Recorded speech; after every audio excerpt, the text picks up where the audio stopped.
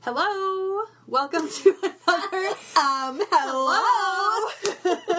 Welcome to another episode of Moaning Myrtle's Bathroom. I'm Katie. I'm Emily. You guys all know who we are by now because you've been listening from the beginning. The whole damn time. So you already know that it's a Harry Potter podcast where we moan and groan about all things Harry Potter. Hell and yeah, today, yes, we're coming at you as promised. We're back with part 1 whoop, of whoop. Prisoner of Azkaban book club. Starting it. Getting nasty, getting as you dark. guys already know because you follow us on Twitter and got these announcements at Myrtle Bath Pod on Twitter. Yes. We are covering chapters 1 through 7 today, so starting with Owl Post and finishing with The Boggart in the Wardrobe. That's what we're covering today. But before we do that, no, not a toilet flood yet. Because we're standing by our promise of just our toilet floods are going to be favorite parts of the section. Mm-hmm. But we've been gone for a couple weeks. And some exciting stuff has come to light. So I'm going to turn to our reporter on the streets, Katie. This is Katie from Universal Studios, Orlando. We have more info about this ride, you guys. We've been announcing and talking about it so much. We were there from the beginning when we didn't know anything about it. And I kept guessing it was Quidditch. Heard it was a new ride.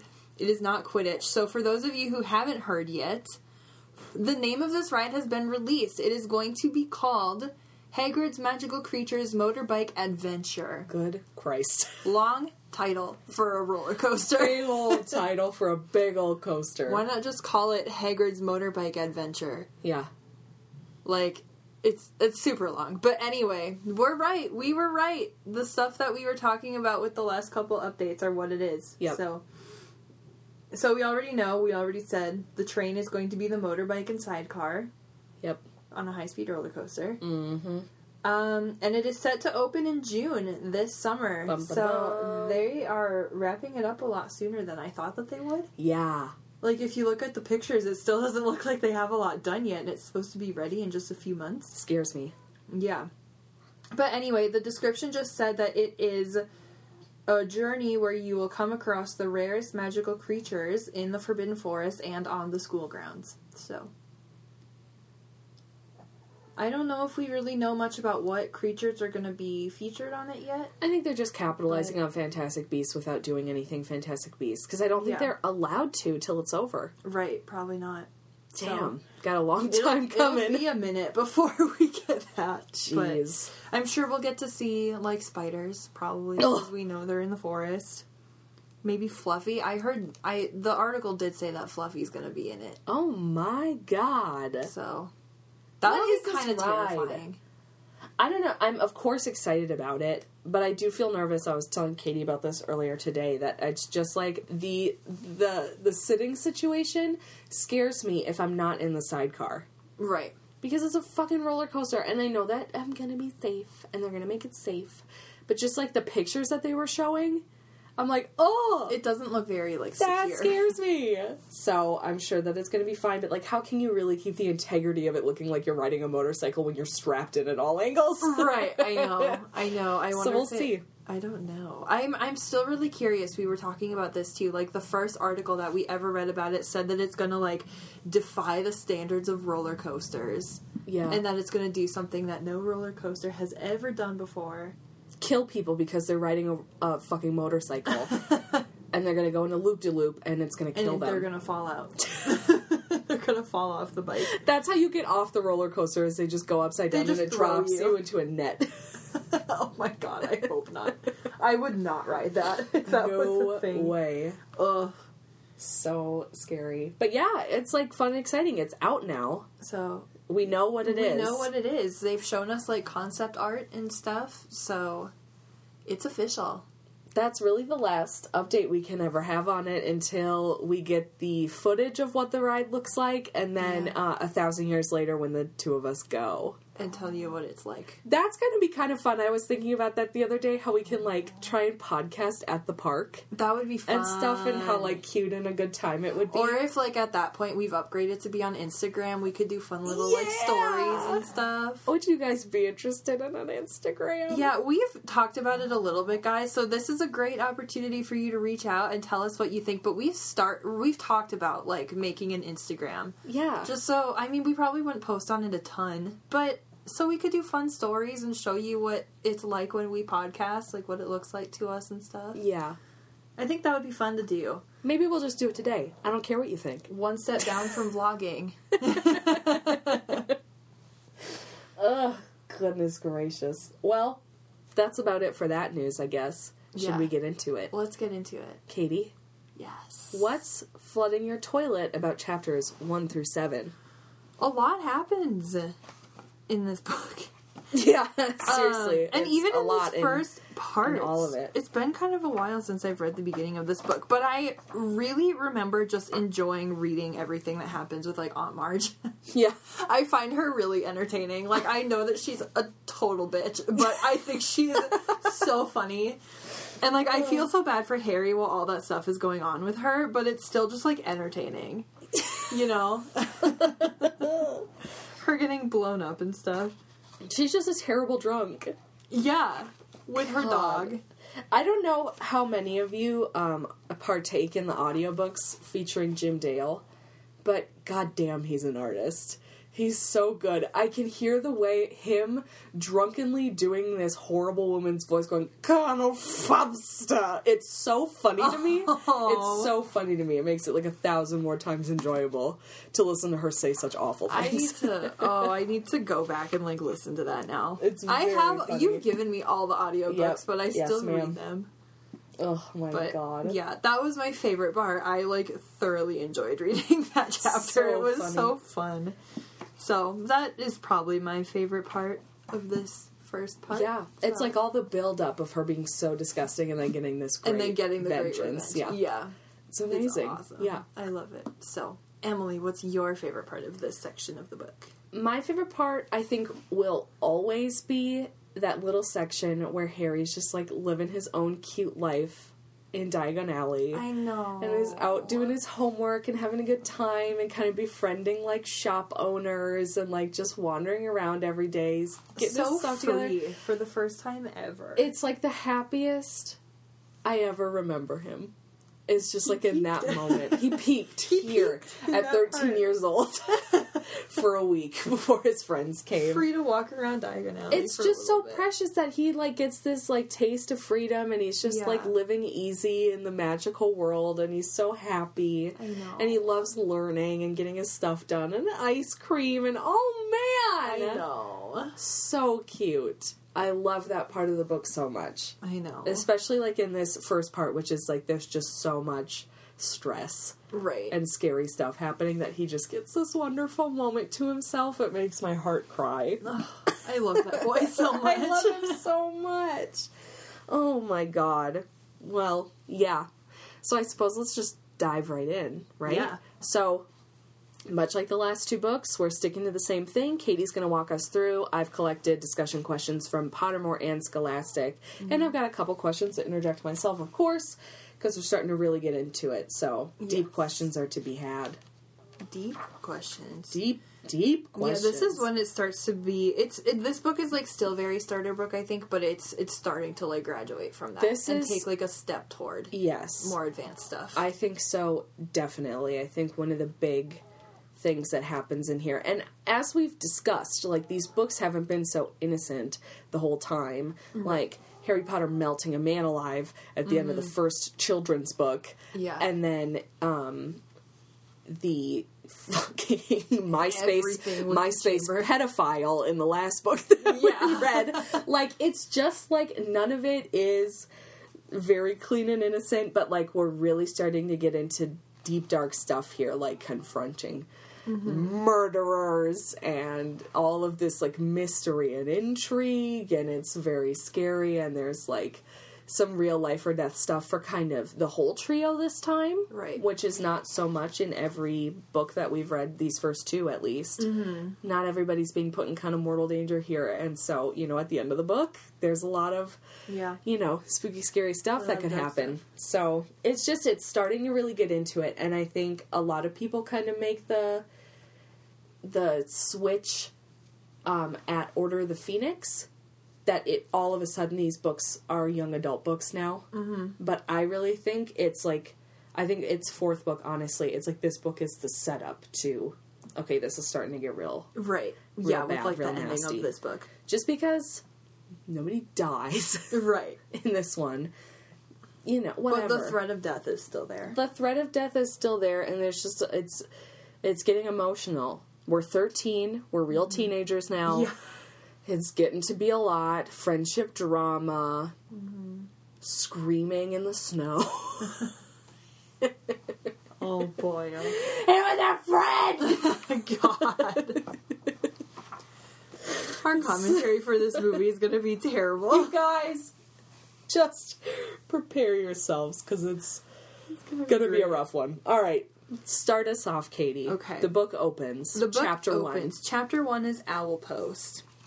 So I don't think there's anything super dramatic that happens in this chapter. It's just kind of like the start, showing you what Harry has been doing.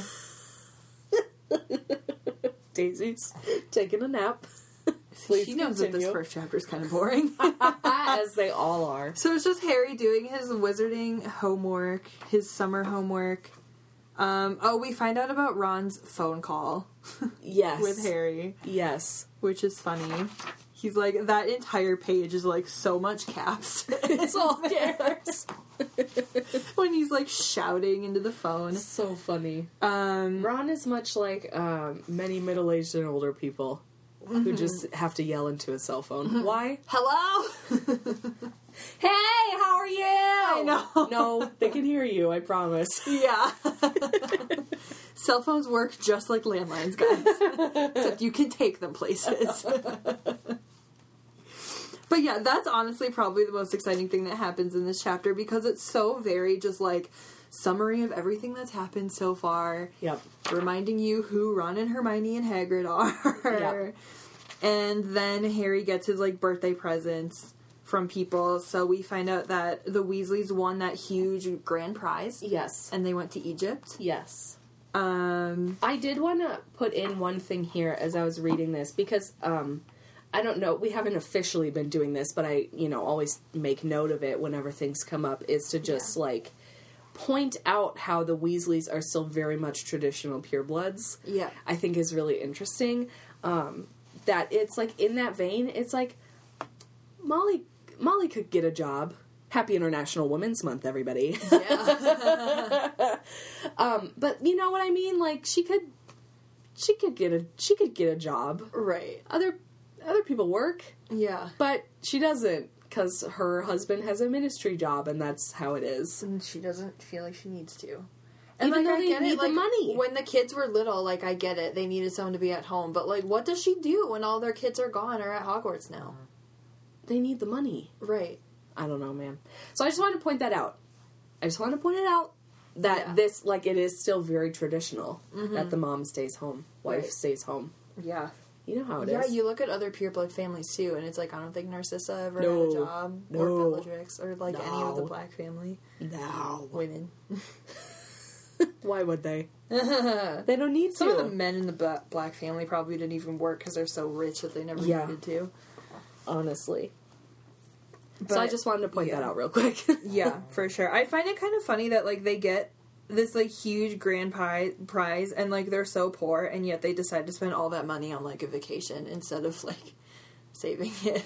I get it, though, because that's the thing, like, even when I am at places where I don't have that much money left in my thing, I'm just, like, feeling so burdened by everything in the world. It's like, yeah, I'm going to treat myself, and I don't want to feel bad about it.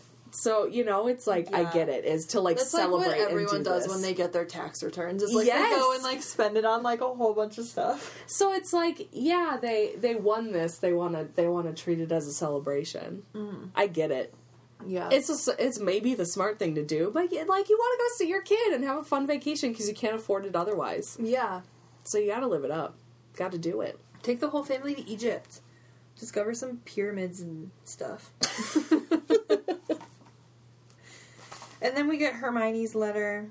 What's hers? She's in France. Everyone is, like, traveling, and Harry's just stuck. I know, poor in kid. the Dursleys' house. God. Why would you write to your friend who's, like, locked in a house all summer and be like, I'm in Egypt. I'm in France. I'm in my cupboard under the stairs. Oh my god! Well, we do get the good news that since the last 2 books, he is keeping his room. He's not locked in, and Hedwig is allowed to go out. That's true. You know, things are lessening up a little bit. bit more freedom. Yeah, with them. He gets some fun birthday presents though. Like this is the first time we see a sneakoscope. Hermione sends him a cool broom servicing kit. Well, it's also the first time he ever gets a birthday card. Is that his? Yeah, because summer... He talks about it a lot in this video. He's like, I've never gotten a birthday card. It's my first birthday card. And now he has 3. Because he gets it from all 3 of them. So precious. And then he gets a book from Hagrid. A monster book. A monster book of monsters. A monster book of monsters. And he gets a letter from Professor McGonagall, too. In one day, he gets 4 pieces of mail. It's like more mail than I've ever gotten in my life. And that's it. That's the first chapter right there. So, super starter intro. Yep. Let's get into it. So, next chapter, Aunt Marge's big mistake. Oh, what a mistake it was. And oh, what a mistake it is. Oh, what a mistake it was. Okay, so we come down and Harry is... Oh, they're watching the news and this is the first time that we hear about Sirius. And see him. And it's kind of like... reported in this part that, like, it's not a big deal. It's just kind of like, oh, just this report on the TV, whatever. And then you find out in the next chapter that it's, like, a huge careful deal. There's a murderer that escaped. And I love it because, like, Vernon's like, they didn't even tell us where he escaped from. Right. I know. They're like, what the heck? Oh, man. Is this where they describe, like... Oh, no, never mind. It's in the Wizarding News when they're like... Yeah, they've been told that he's carrying a gun, which is like a muggle weapon that's like really bad. It's like a metal really wand funny. That muggles use for killing. What the fuck? I thought that was funny, but that's getting ahead of ourselves. Yeah, Uncle Vernon is like immediately like, God, this guy looks crazy. What a fucking lunatic he is. Like right away. He does look rough. He does look really rough. He looks really freaky if he looks anything like he looked in the movie. He's terrifying with that, like, screaming portrait. Yeah. Okay, so then Vernon announces that he's going to pick up Marge, and Harry is, like, choking on his breakfast and is like, what? She's coming? So, yay, another family member to abuse Harry. Yay! Hooray! She's, like, the worst of them all. Oh, she sucks. And okay, so they introduced this, like, St. Brutus's school for criminally incurable boys. Is that it? Mm-hmm. Oh, good God. Yikes. It's so rough. And that's what they're, like, probably... Are they telling the neighbors that? Like, what's going on? They know that he's not going to their public or private schools. Yeah. So, I know. He's just going away for the school year to get beaten every day. I hate it. They're so gross. But yeah, I like that Harry, I think it's interesting to see how much, like, nerve Harry, like, grows against them with each book, too. Because, like, at this point, like, he gives him an ultimatum and is like, I'll behave if you sign my form. Yes. Like, he wouldn't have done that in the first book at all. He just, like, let them walk all over him, you know? Mm-hmm.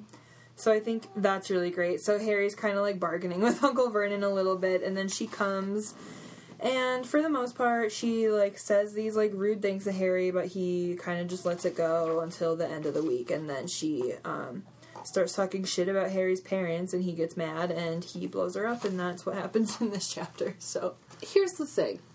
I just want to say this, and I know that this is a movie thing, but we've discussed the first swear being piss. Yeah. In the 4th movie, and I know that, like, she's using the word as it is correctly supposed to be used, but she calls Lily Potter a bitch in this book and in the movie. And in the movie. It's a swear! I know. That is such a horrific speech that she gives. I know. It's disgusting. It's really gross. I'm horrified by it at all turns. I know. It's such nasty. And that she's, like, so openly talking about it and is just quite, you know, like, to the side being like, no offense, Petunia. She's shit. Like, her genes are shit. Her life is shit. Like, whatever, just going off. And the way that she talks about James and he wasn't employed and that he's, like, some layabout and, like, all this stuff. It's just, like... Right. Like, making all these assumptions about these people that she never knew in the first place. Yeah, it's rough stuff. And then, too, if you want to look at it through the lens of the Potters, James and Harry not being white, it adds an even more horrifying twist to this whole conversation. Yeah. And that, like, Lily Evans lowered herself and marrying a man of color. Yeah, and to, like, it's bad. It's all bad. But, like, I don't know, I think it lends this, you know, interesting take on the book of how this classism also is hand in hand with, like, deep-rooted suburban racism. Right. Middle-class racism. Like, it's just something to think about.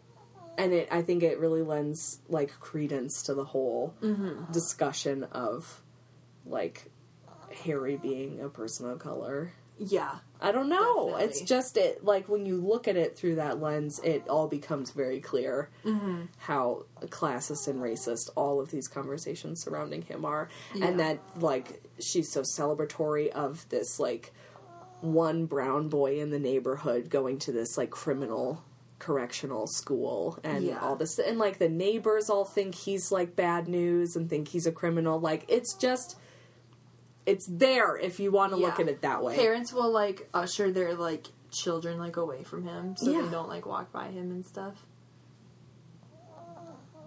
Oh. I know, Daisy. It's rough stuff. So it's just something to think about if that is, you know, something that you are into thinking about is a more diverse cast of Harry Potter. Yeah. It's a good metaphor for racism, regardless. Like, even if he is meant to be a white person, you know, it's still a good metaphor. Yeah. So, he blows her up as she deserves. As she deserves. She was talking shit about his family. How is it described in the book as opposed to the movie? Well, it says... She's, like, calling Harry all these names, and then it says she pauses for a moment, and she seemed to be swelling with inexpressible anger. But then the swelling didn't stop. Her great red face started to expand, and her tiny eyes were bulging, and her mouth stretched too tightly for speech. Ick. That's Ew. scary.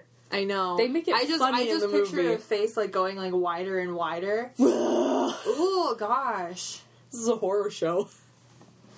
Seriously. Really scary. And then next second, her, like, clothes were popping off.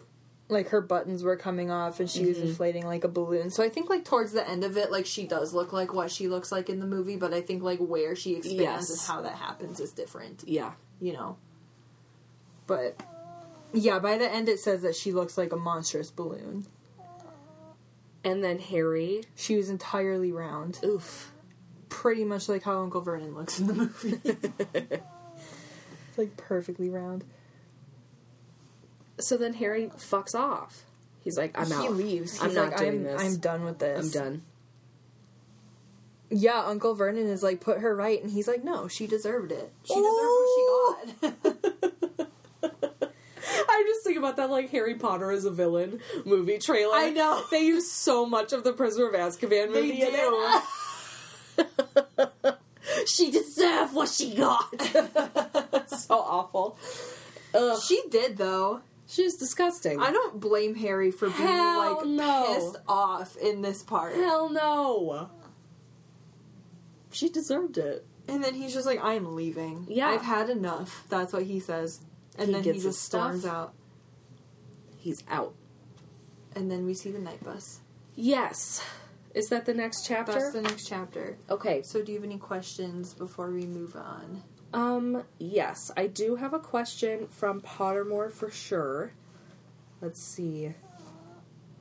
Yes. Okay, I've got a couple questions. So from Pottermore, do you think Harry regrets blowing up Marge? No. Clearly we've talked about this. He does not regret it, and he is so, just past it, like, it is what it is, and I don't regret it, that he's, like, resigned to being a criminal. Yeah. Living on the run. Right. He's like, ready for it. He's ready for it, because he doesn't regret it a second. He just kind of, like, accepts it. Like, he walks out of their house being like, I know I just fucked up my life, but, like, who cares? Yeah. And then Scholastic asks, why is Harry's reaction to leave the house? Why is it Harry's reaction to leave the house? Yeah, why is that his first thing that he just is doing? Why is that what he's gonna do? Yeah.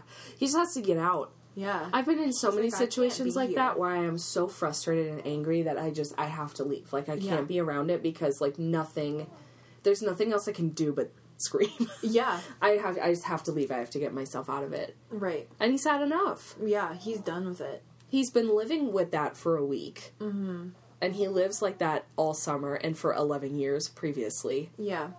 So, like, no, done. he can't do it anymore. It's just too much. Like, too much abuse. He can't. And especially now that he's seen life outside of that house. Right. And has friends and has, like, true happiness somewhere. Mm-hmm. It's just no. Yeah. That'd be my reaction, too. Like, I couldn't be than there. have to live here anymore. And then we did just briefly talk about this, too. How have we seen his feelings toward his relatives change from the start to now? He's becoming more defiant against them now.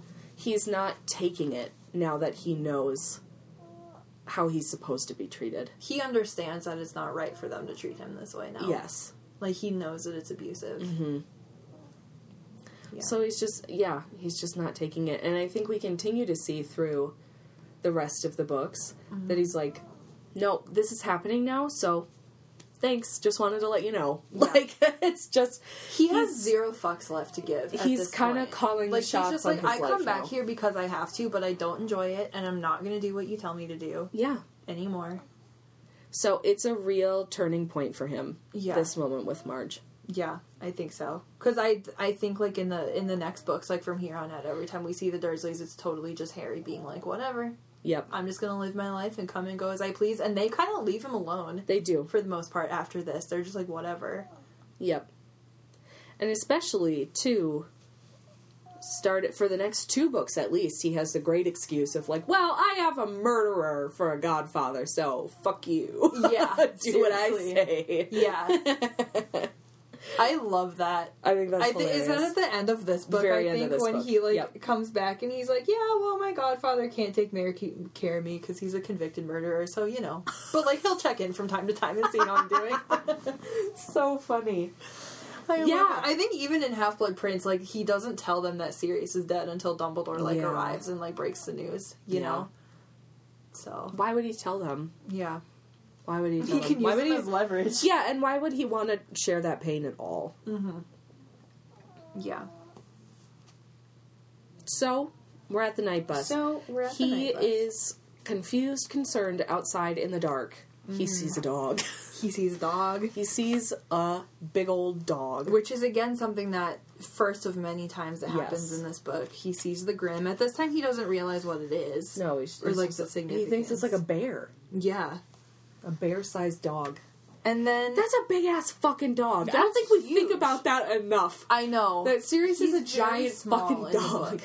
Or in the movie, he's very small. Well, because he needs to come up against a werewolf. Yeah. That's big. Right. That's big. Yeah. Movies. Movies. Oh, we're gonna have a lot to say about what that werewolf looks like. No! Okay. Spoiler alert. We don't care for it. So, So yeah, then he like tries to back away from the dog and like falls and sticks out his wand and the night bus comes. Bum-ba-da-bum. And he goes for the ride of his life. We meet a character who I never expected to come back. Stan Shunbike. Stan Shunbike. 3 times he makes an appearance in this series. Right. That's crazy. I know, Stan Shunbike. And it's funny because, like, right now, it's like, she makes a point to say that he's only a few years older than Harry is. Like, he's very young. Yeah. He's, like, a teenager still. He is. And he works on the night bus. This is his, like, after Hogwarts job. Yeah. He's, like, being a night bus conductor. Oh, my God. It's crazy, like... Well, he's got a summer job. Yeah. That's it. Well, then why doesn't he see him at school? No, because it says he's, like, 18 or 19. Does it say that? Oh, okay. It says 18 or 19. Oh, then he's done. But okay. he could have maybe for a second, seen I was him like at 16. school, like, in the fuck? first couple years, though. You know? Maybe. Maybe. I don't know.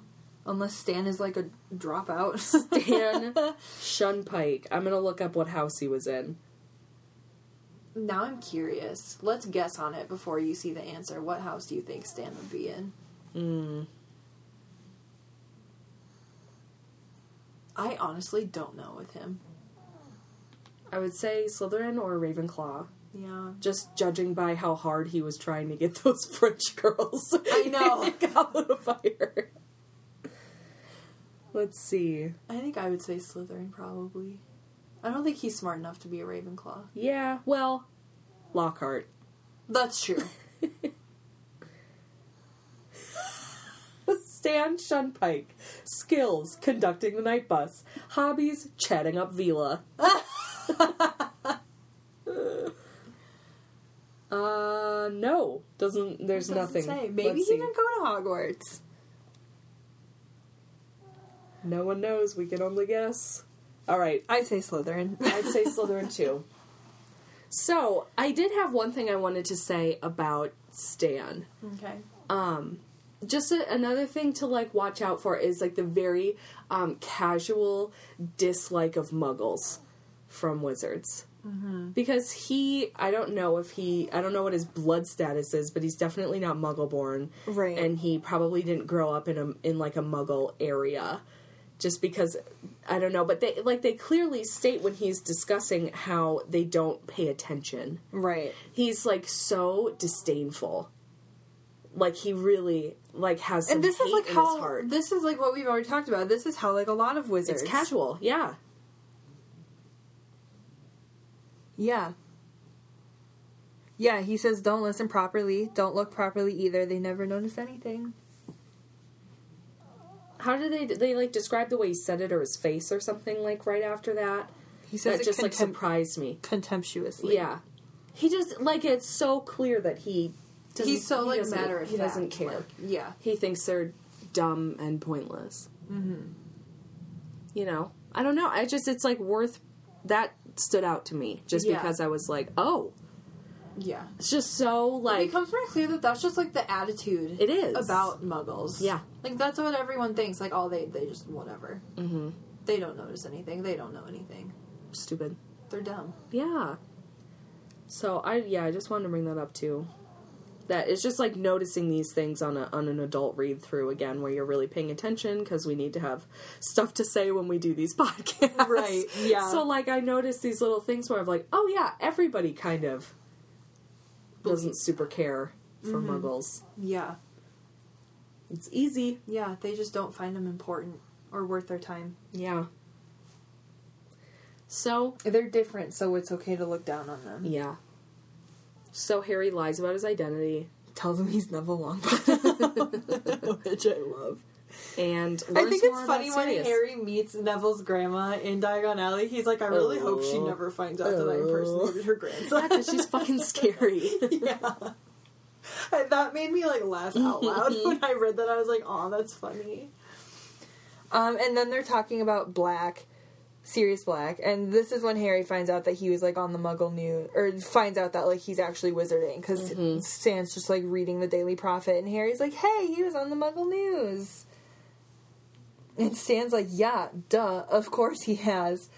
And And yeah, so then the newspaper just says, like, they've told Muggles about him, and so that's where kind of Harry starts to learn more about Sirius. So he murdered 13 people with one curse. In this chapter, we find out that he is the most infamous person in Azkaban. Yeah. Which is wild to me. Out of all the people that are in there, even at the same time, right? He's the one. He would have been in there in the same time as, like, Barty Crouch.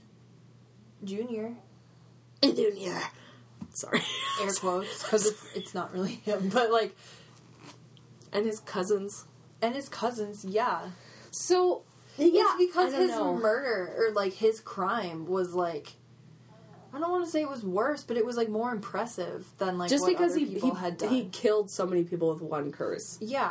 I guess. Like, what he did to get to Azkaban was so much more impressive than just, like, killing a person. I just don't think that she was maybe ready to introduce Bellatrix and all them until the next book or whatever. Yeah. Just because I feel like that's a wild thing to say when, like, you're known for and were finally caught for torturing people to death or insanity. Right. Being like a right-hand person. But they think he was a right-hand person. That's true. To Timothy. Yeah, that's crazy that... Well, that's just all hype. Prisoner. I just thought that's crazy. That's like, crazy that they like, he would have labeled a lot him. of hype before he broke out. Because, like, obviously now he's, like, the first one to break out, so, like, of course there's going to be a lot of hype around his name. But, like, before that... I know. That's interesting. That was his only offense, too. Yeah. They caught him on that and not, like, a million other things. Like, actual Death Eaters. Right. So, yeah, that's weird. Who knows? I just picked that out because I was like, really? Him? I honestly almost feel like Barty Crouch Jr. would maybe be the most infamous one. Truly. He's the son of a ministry person. Truly. And the Black family's, like, prestigious, but, like, yeah. But, like, they know. They're like, people knew that they were Voldemort supporters. They're kind of known cousin fuckers, so, like, I don't know that they're, right. like, well respected. People probably aren't that surprised that there are a few members of the Black family in prison. You're so right that Barty Crouch Jr. would be the most infamous person in Azkaban.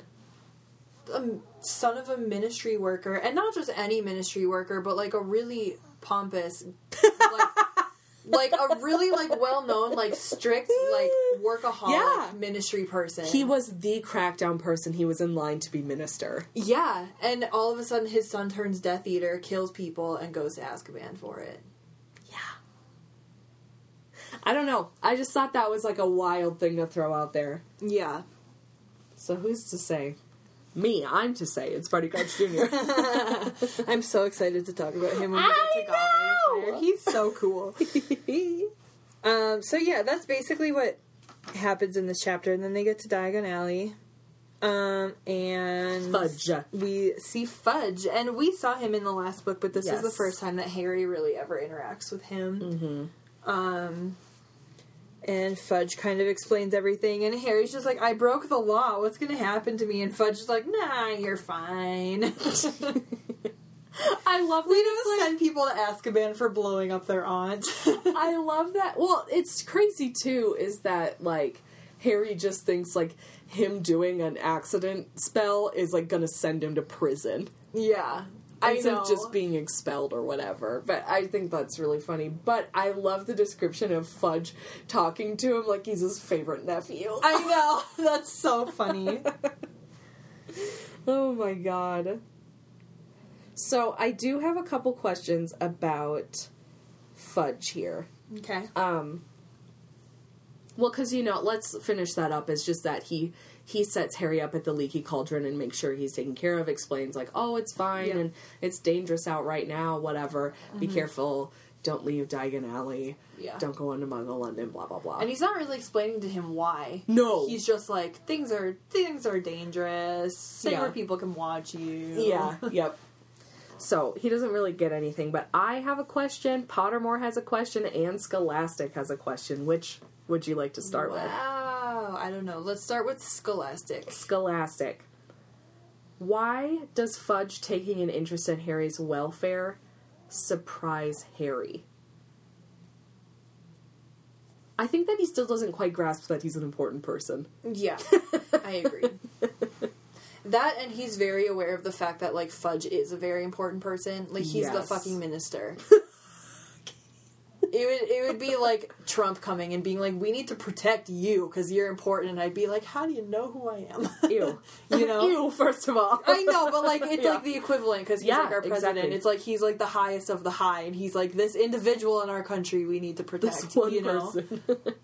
Yeah. Yeah.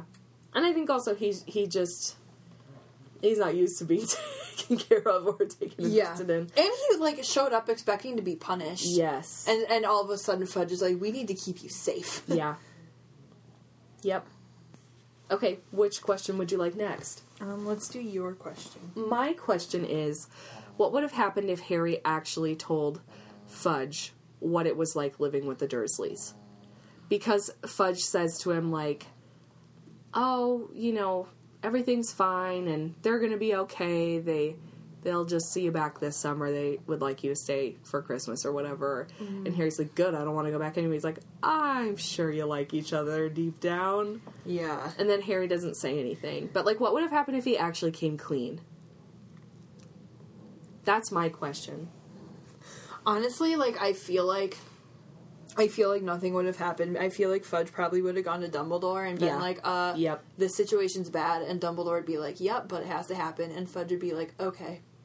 Like, that's how it would be. Yeah, in this Fudge, like, respects in this Dumbledore first so half much, of and the he's, series. like, what Dumbledore says goes. Yeah, I agree. There's no helping this kid. There's no if helping Dumbledore this kid. doesn't want him to be helped, then he's not going to be helped. Oh, it's so bad. It's so bad. It's so bad. He doesn't have any... Just that he knows to not even bother. Right. Is so sad to me. And the fact that he tries with adults with, like, other stuff that's, like, not as important, like trying to get permission to go to Hogsmeade and stuff, but, like, he won't approach them about, like, I need your help getting out of, like, an abusive home. Yeah. You know what I think, too, is that after Chamber of Secrets, and, you know, we don't get it in the movie, but I think it's a really important part of the book, is that Tom chooses to show him asking to stay at school for the summer. Yeah. And that he's so hyper aware of, like, being so similar to Voldemort now, that, like, I don't think he wants to ask. Right.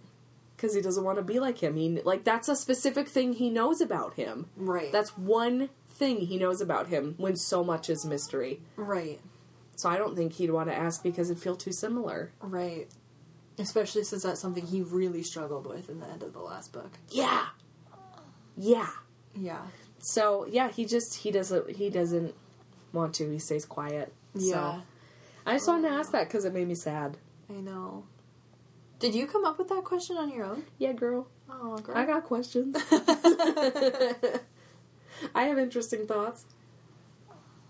And then, finally, Pottermore's question, I think, is a really interesting one. Yeah. Okay. Was Fudge right to tell the Muggle Prime Minister about Sirius's escape? I think so. I think so, but I feel too. like maybe I'm a little biased because I love that chapter in Half-Blood Prince so much. I know. But I think it is. Like, I think if there's anything that the wizarding community is doing that could ever affect Muggles, then, like, they have to let at least the person who's in charge of the Muggles know about it. Because otherwise it's like you get all these, like, big things happening that they don't have any explanations for. Like, that would, like, totally, like, freak the Muggle community out. And, like, if there's something they can do to just at least give them peace of mind a little bit. And because then they should do that. he's, in quotes, a known Muggle killer. Yeah. They kind of have to. Right. Warn people to stay away from him if they see him out and about. Yeah, just like how they warn them, like, when Voldemort, like, comes back. Yeah. And they're like, we have to tell you that this guy's back and it's happening because your kind are going to die. And, like, you need to know what's happening. Yeah. Oh, God, I can't wait to talk about that book. I can't wait to talk about that book! From start to finish! We're halfway there. At the end of this book, we'll be halfway there. So I totally think it's the right thing to do, even though I think they were saying that it's kind of looked down on by some wizards that, like, Well, yeah, some wizards who don't want to get the Muggles involved in their world anyway. And it's like, it's not like they're like, hey, there's this wizard who's, like, killing people. I mean, they tell the minister that, Yeah, but 'cause it's not like they're it's gonna, part of like, it. tell all the muggles that, you know?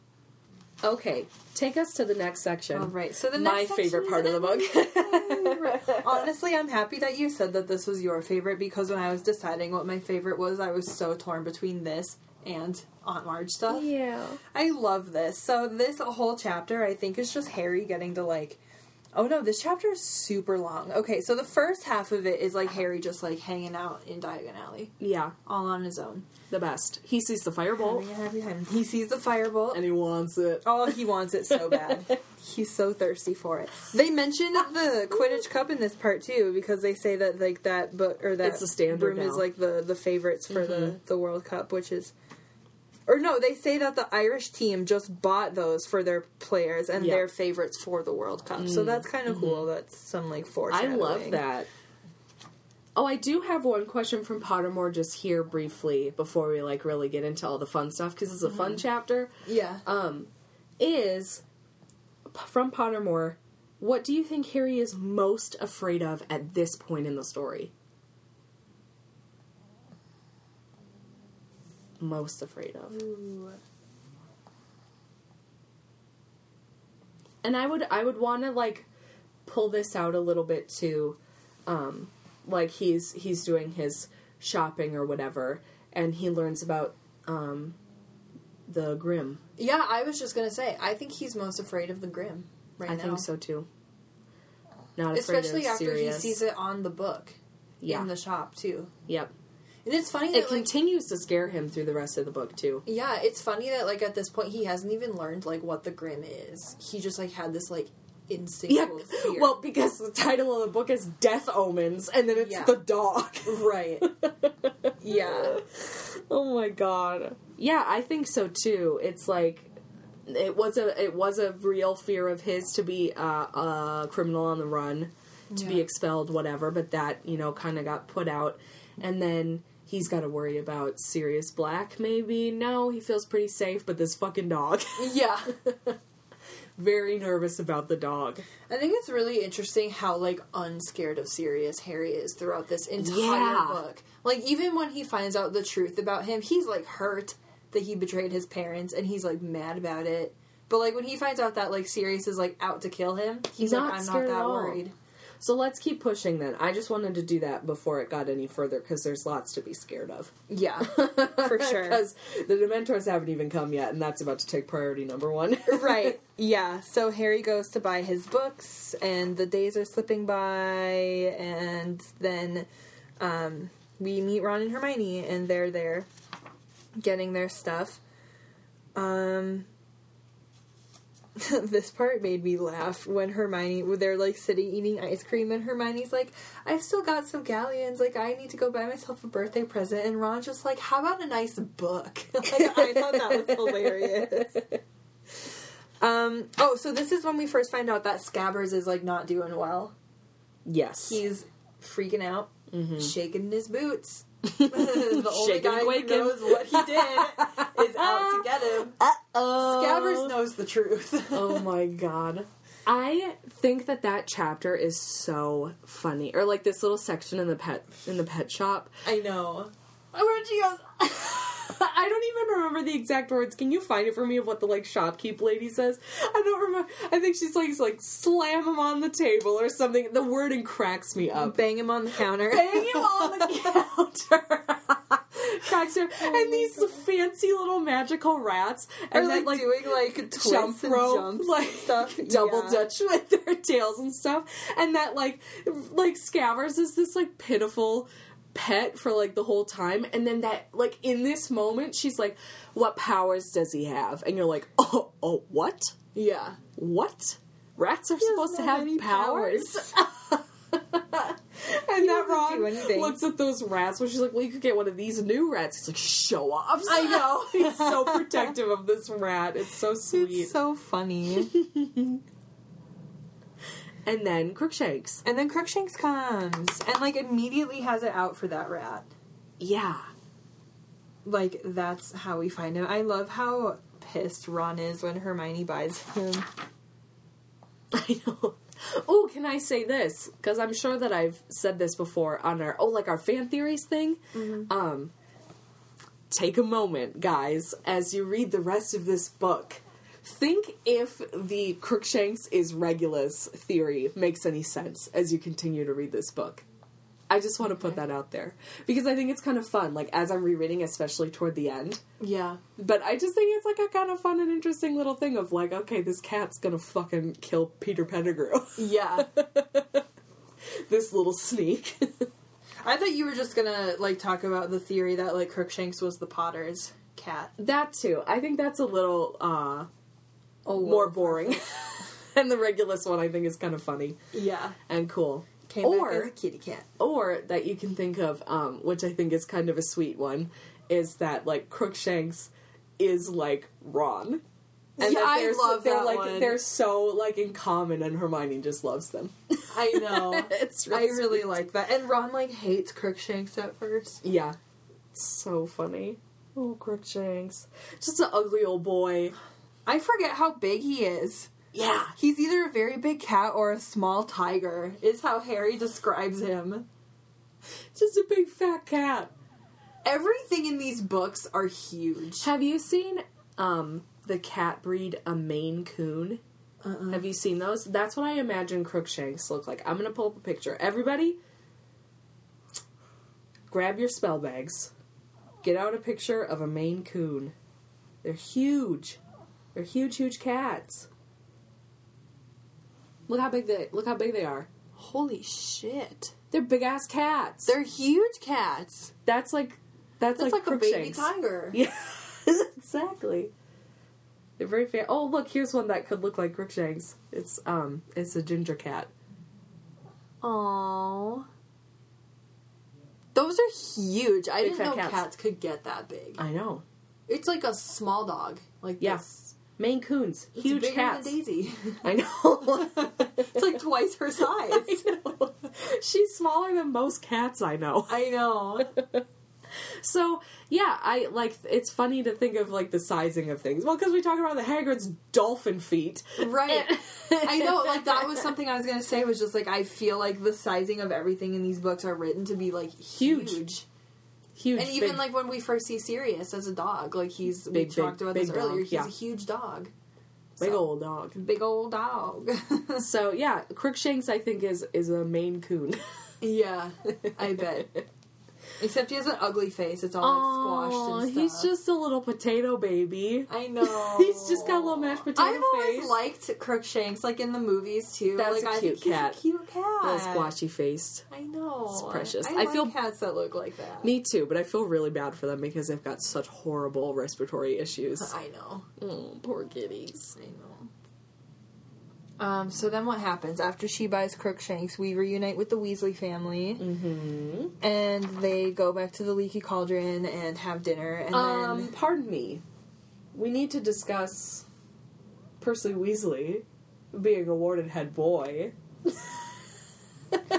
I love the part where he comes up, he's like, "Oh, Harry, nice to see you. How's your summer?" And then Fred and George are like, "Dear boy, how have you been?" It's so funny to me. Smashing. It's so funny. I love it. Just take the shit and out they're of doing Percy. that to Mrs. Weasley, too. How really corking to see you.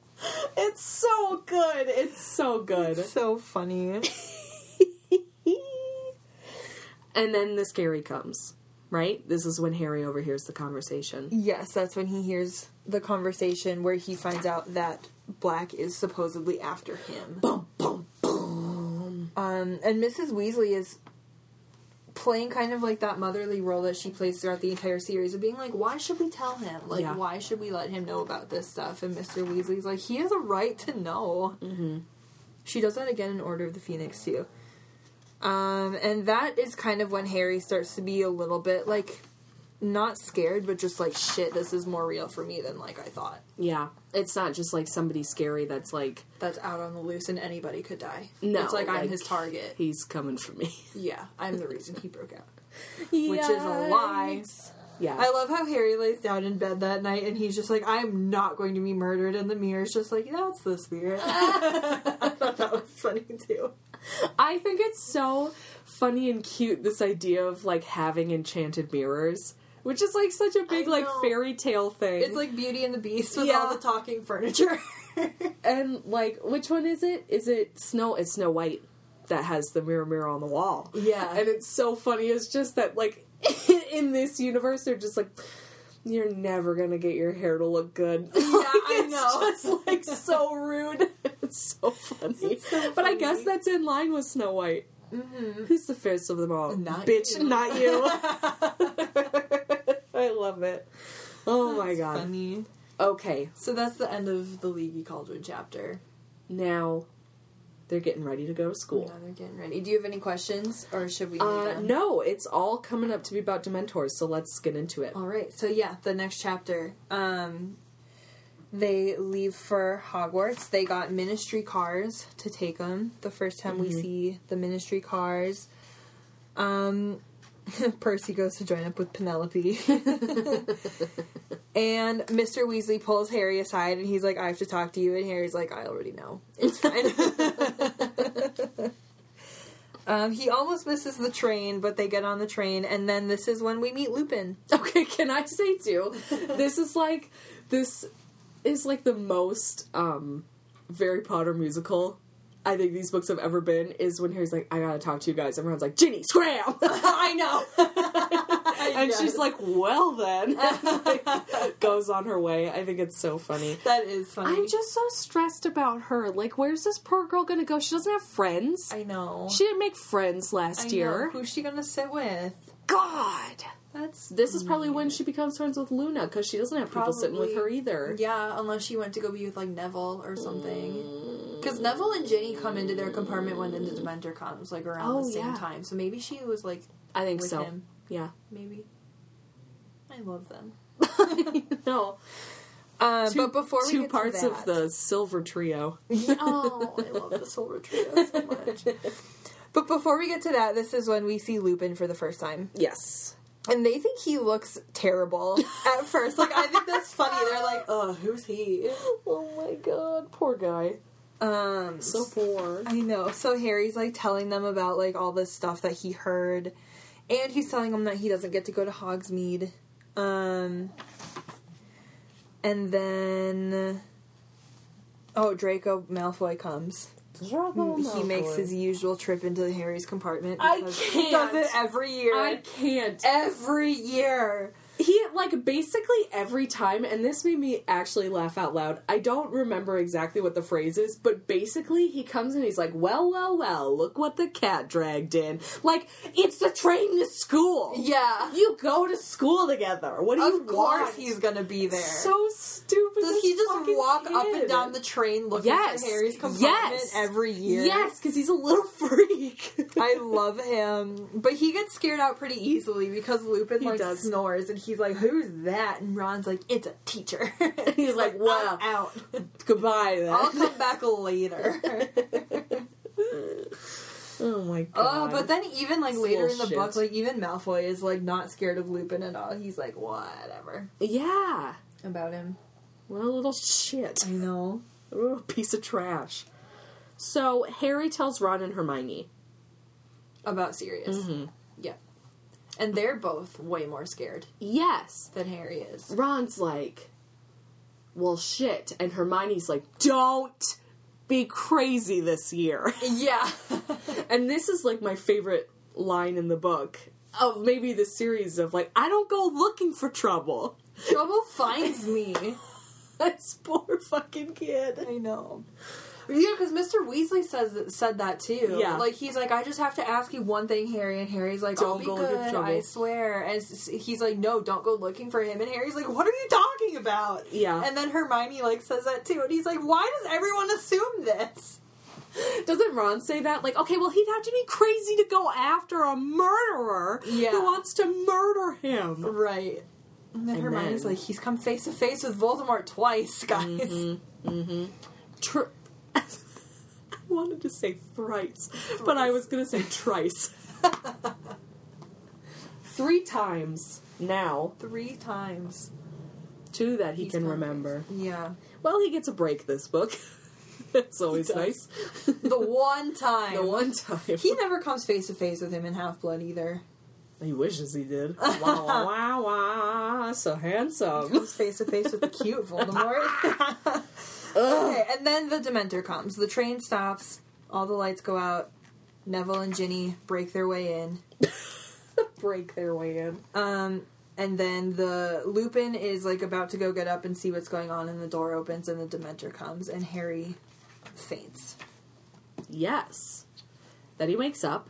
And then he wakes up, and finds Everybody's out... shook. Everyone else is, like, shaken, but, like, Harry had, like, clearly had the Harry was worst the only one who reaction. fainted. Ginny had the next worst reaction after Harry. So, story about me. I was going about doing some cleaning as I was listening to the audiobook, and I was taking my hamper to the little laundry area. I was like, I'm gonna be good. I'm gonna get clean. I'm gonna be doing my stuff. I'm halfway down there, and I have to stop, fully lean on the hamper, and almost crush it to the floor because I was so heavily leaning on it after I heard the description of Ginny after the Dementors. Mm-hmm. I want to die for this poor kid.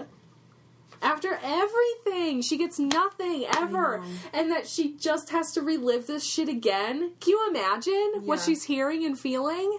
Kill me. I know. Read it. Read what it says. Well, it says that she was pale. And then it kind of goes into, like, everyone else talking about, like, what they felt. Like, Neville's like, it was horrible. And Ron's like, yeah, I felt weird. Like, I'd never be cheerful again. And then she cries. She doesn't even say anything. She's just, like, huddled in a corner. And she gives a small sob. And Hermione, like, puts an arm around her. And they say something else again, because then Harry asks a little later, I think. Oh, and then it says she was shaking like mad. Because Harry's like, did anyone else, like, fall out of their seat? And Ron's like, no, but Ginny was, like, shaking really badly. Gee, I wonder why. Yeah. I know, it's interesting, because, like, later in the book, like, Harry is asking Lupin, like, why do they affect me so much more than people? And Lupin's like, it's because you have significant trauma in your past. And it's like, then what does that mean for Ginny? Like, Harry can't even remember the trauma that he went through, but, like, Ginny can remember it. Pause the hell down. I've got questions. Number 1. Why do the Dementors affect Harry so strongly? Because he has significant trauma in his past. So you say that. True. Abso-fucking-lutely true. Yeah. But this memory that he is having is not his memory. Right. Can we talk about it? And that's why the Dementors are so attracted toward him. Yeah. He's got 2 for the price of 1. Yeah. This is why. This memory is not his. Right. It's Voldemort. It's sick. It's disgusting. Yeah. Ew. But that's why I feel so bad, because he's got 2 people so deeply affected. It's a traumatic event for the both of them. And they're both stuck inside. Right. Oh, it's terrible. It's awful. Oh, it's terrible. So, of course, as Lupin says, because nobody knows, of course, and we don't either, just that he's so traumatized, and that Harry says to Madame Pomfrey, like, I'm not delicate, when they get to school. But, like, it's just, but, like, this is the shit that excites me so much, is rereading these first couple books, is like, because we know it all, and it's like, this gets me. This excites me in such a deep way. God, it's so cool. I love it. It's so cool. It's so cool. Go one more time, even higher. It's so cool.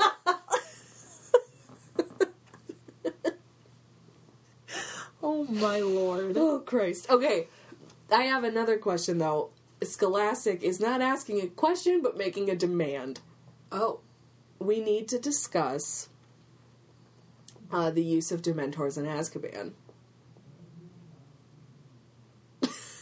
You're just nodding at me. Okay.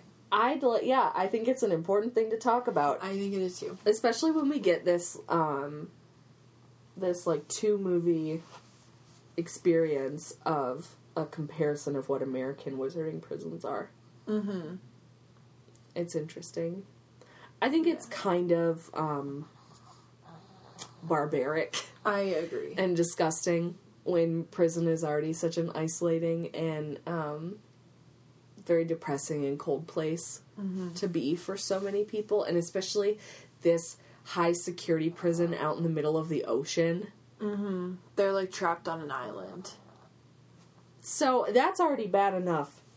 But to add Dementors to this, it's disgusting. And I think Dumbledore, for once in his life, is correct. No. For the only time ever. No, I fully agree. I think everyone in Wizarding Society, like, agrees that Dementors suck, but I think everyone else kind of has the mentality of, like, well, those prisoners deserve it, though.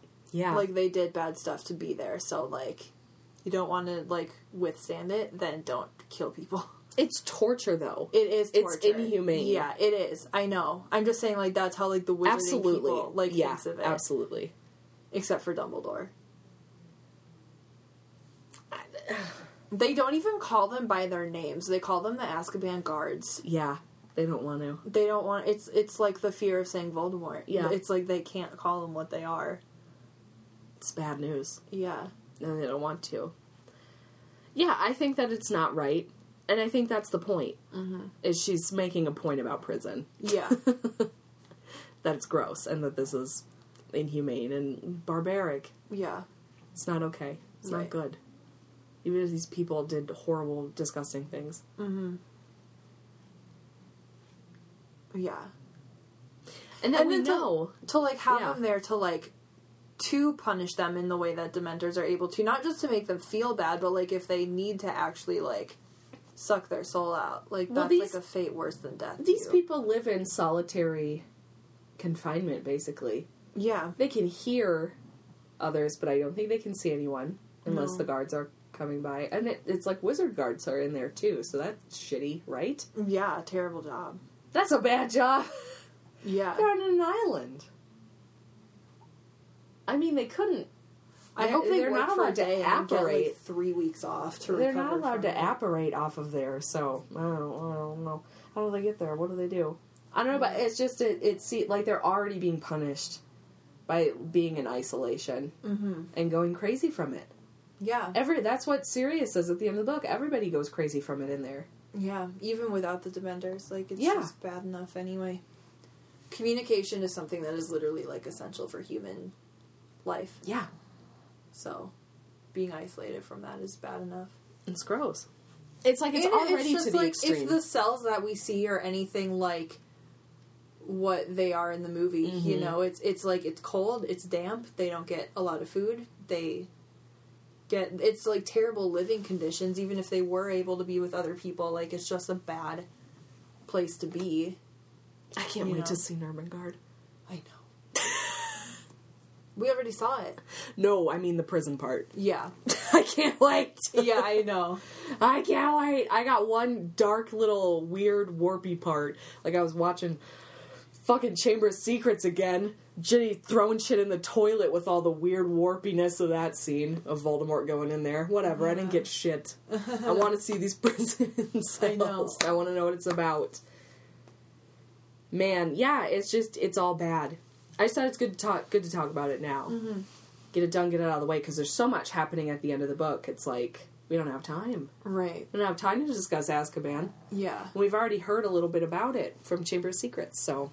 And it's like everybody fears it. It's everybody's worst fear to go. Yeah. What the fuck? Stan or Ernie, somebody on the bus, one of them says, like, that they'd blow themselves up before going to Azkaban. Mm-hmm.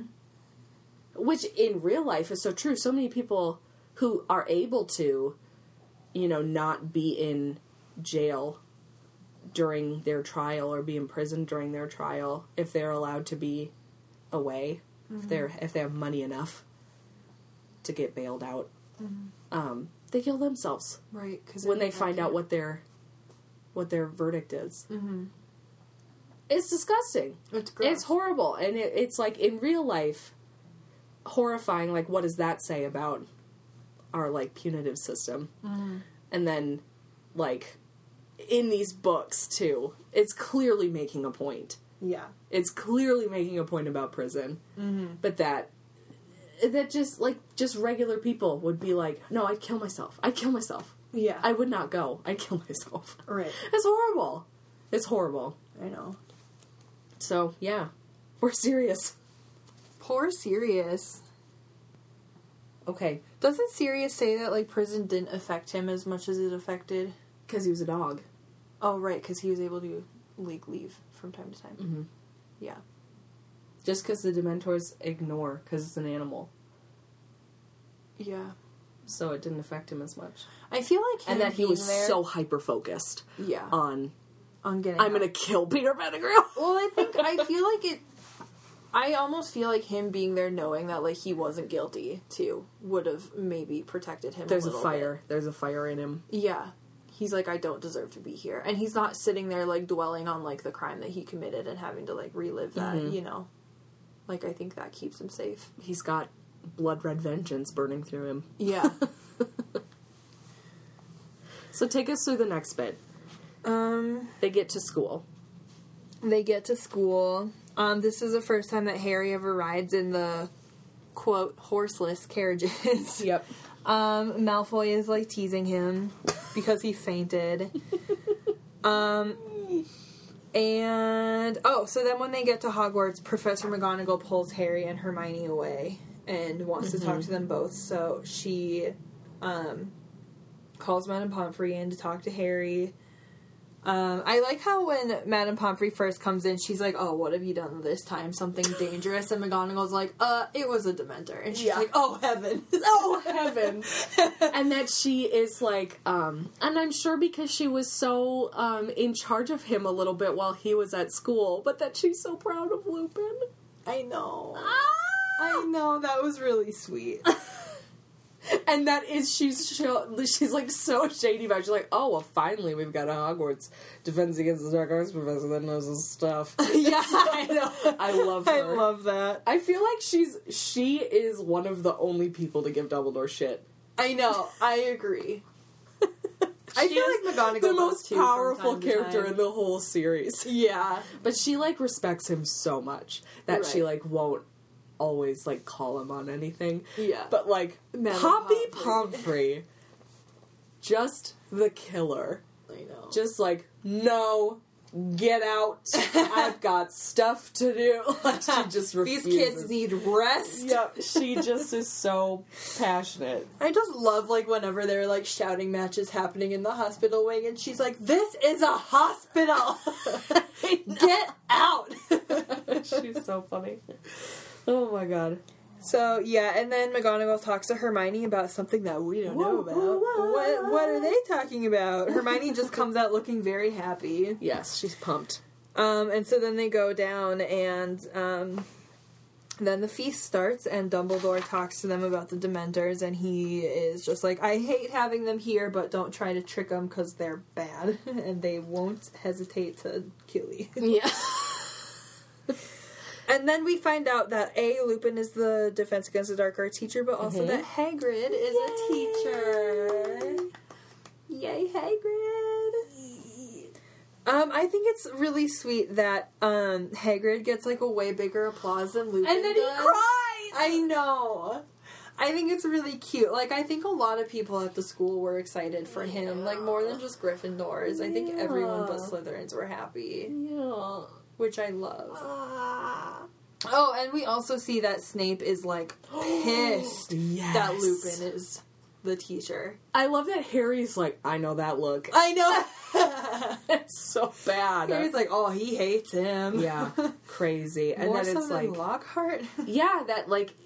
they're saying, like, well, it's, like, they know that he wants that job, but holy shit. Like, this is more than right. it's ever been.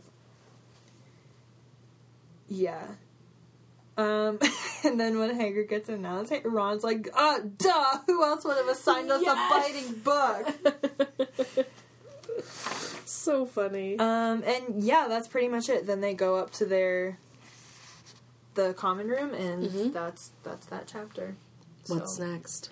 Next is the first day of classes, and this chapter covers the first divination class, and the class with Hagrid and Buckbeak attacking Draco. Is pretty much what happens in this book, or in this chapter. in this whole book. So let's talk about divination. Okay. This woman. I love her. I love the description of her. This part was fun to read. Fun. Oh my god. I think Emma Thompson does a pretty good job. She does a great her. job. She's really awesome. Great job. Oh man. Back up a little bit. When they get their schedule, we do find out that Hermione's schedule is she's taking like a wild class. Like she has like 3 classes all scheduled for the same time right away. Yes.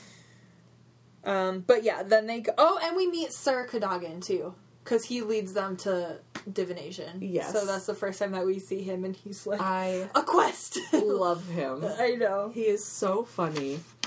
Such a good like breath of humor in this very deep, dark, serious book. Yeah. Love it. I love him, especially when he becomes the portrait for a while. He's so bad. It's so funny. Oh god. But yeah, so those are just a few couple small things that happen. But then they get to divination. So she talks a lot of shit right out the gate. Yeah. And is like, so one of you's gonna die, and Neville, you're gonna break a cup, and somebody's pet's gonna die, and someone will leave us forever. Yeah. She impresses a lot of people. This was something that we were going to keep track of, right? When we did this, was keep track of all of her predictions and then see if they come true. Yes, we should. And I did not. like, I did not take a note of that. Yeah. I was thinking more of like Harry and Ron's predictions because they usually turn out to be true. But we should see Trelawney too. Hers come true yes. too, and we do know that. I was like paying attention right when I read this chapter the first time. So where are her predictions? A lot of them come true like right away, right here. Yes. Is your grandmother well? Well, I guess that one is maybe wrong. There isn't really anything that ever to a child. I know. Beware a red-haired man to Parvati. Yeah, because he steals her girlfriend in book 6. Yeah. And then she looks at Ron, I'm like, true. Right. Watch the fuck out. I know. And, is so awful to her sister in the next book. Yeah. At the Yule Ball. That's true. Bam. Done. Bam. That one's done. The next one. Class will be disrupted in February by a nasty bout of the flu. I myself will lose my voice. That's whatever. She sucks! She sucks! And then around Easter, one of our number will leave us Yes. forever. That's when Hermione storms out of class. That's Hermione.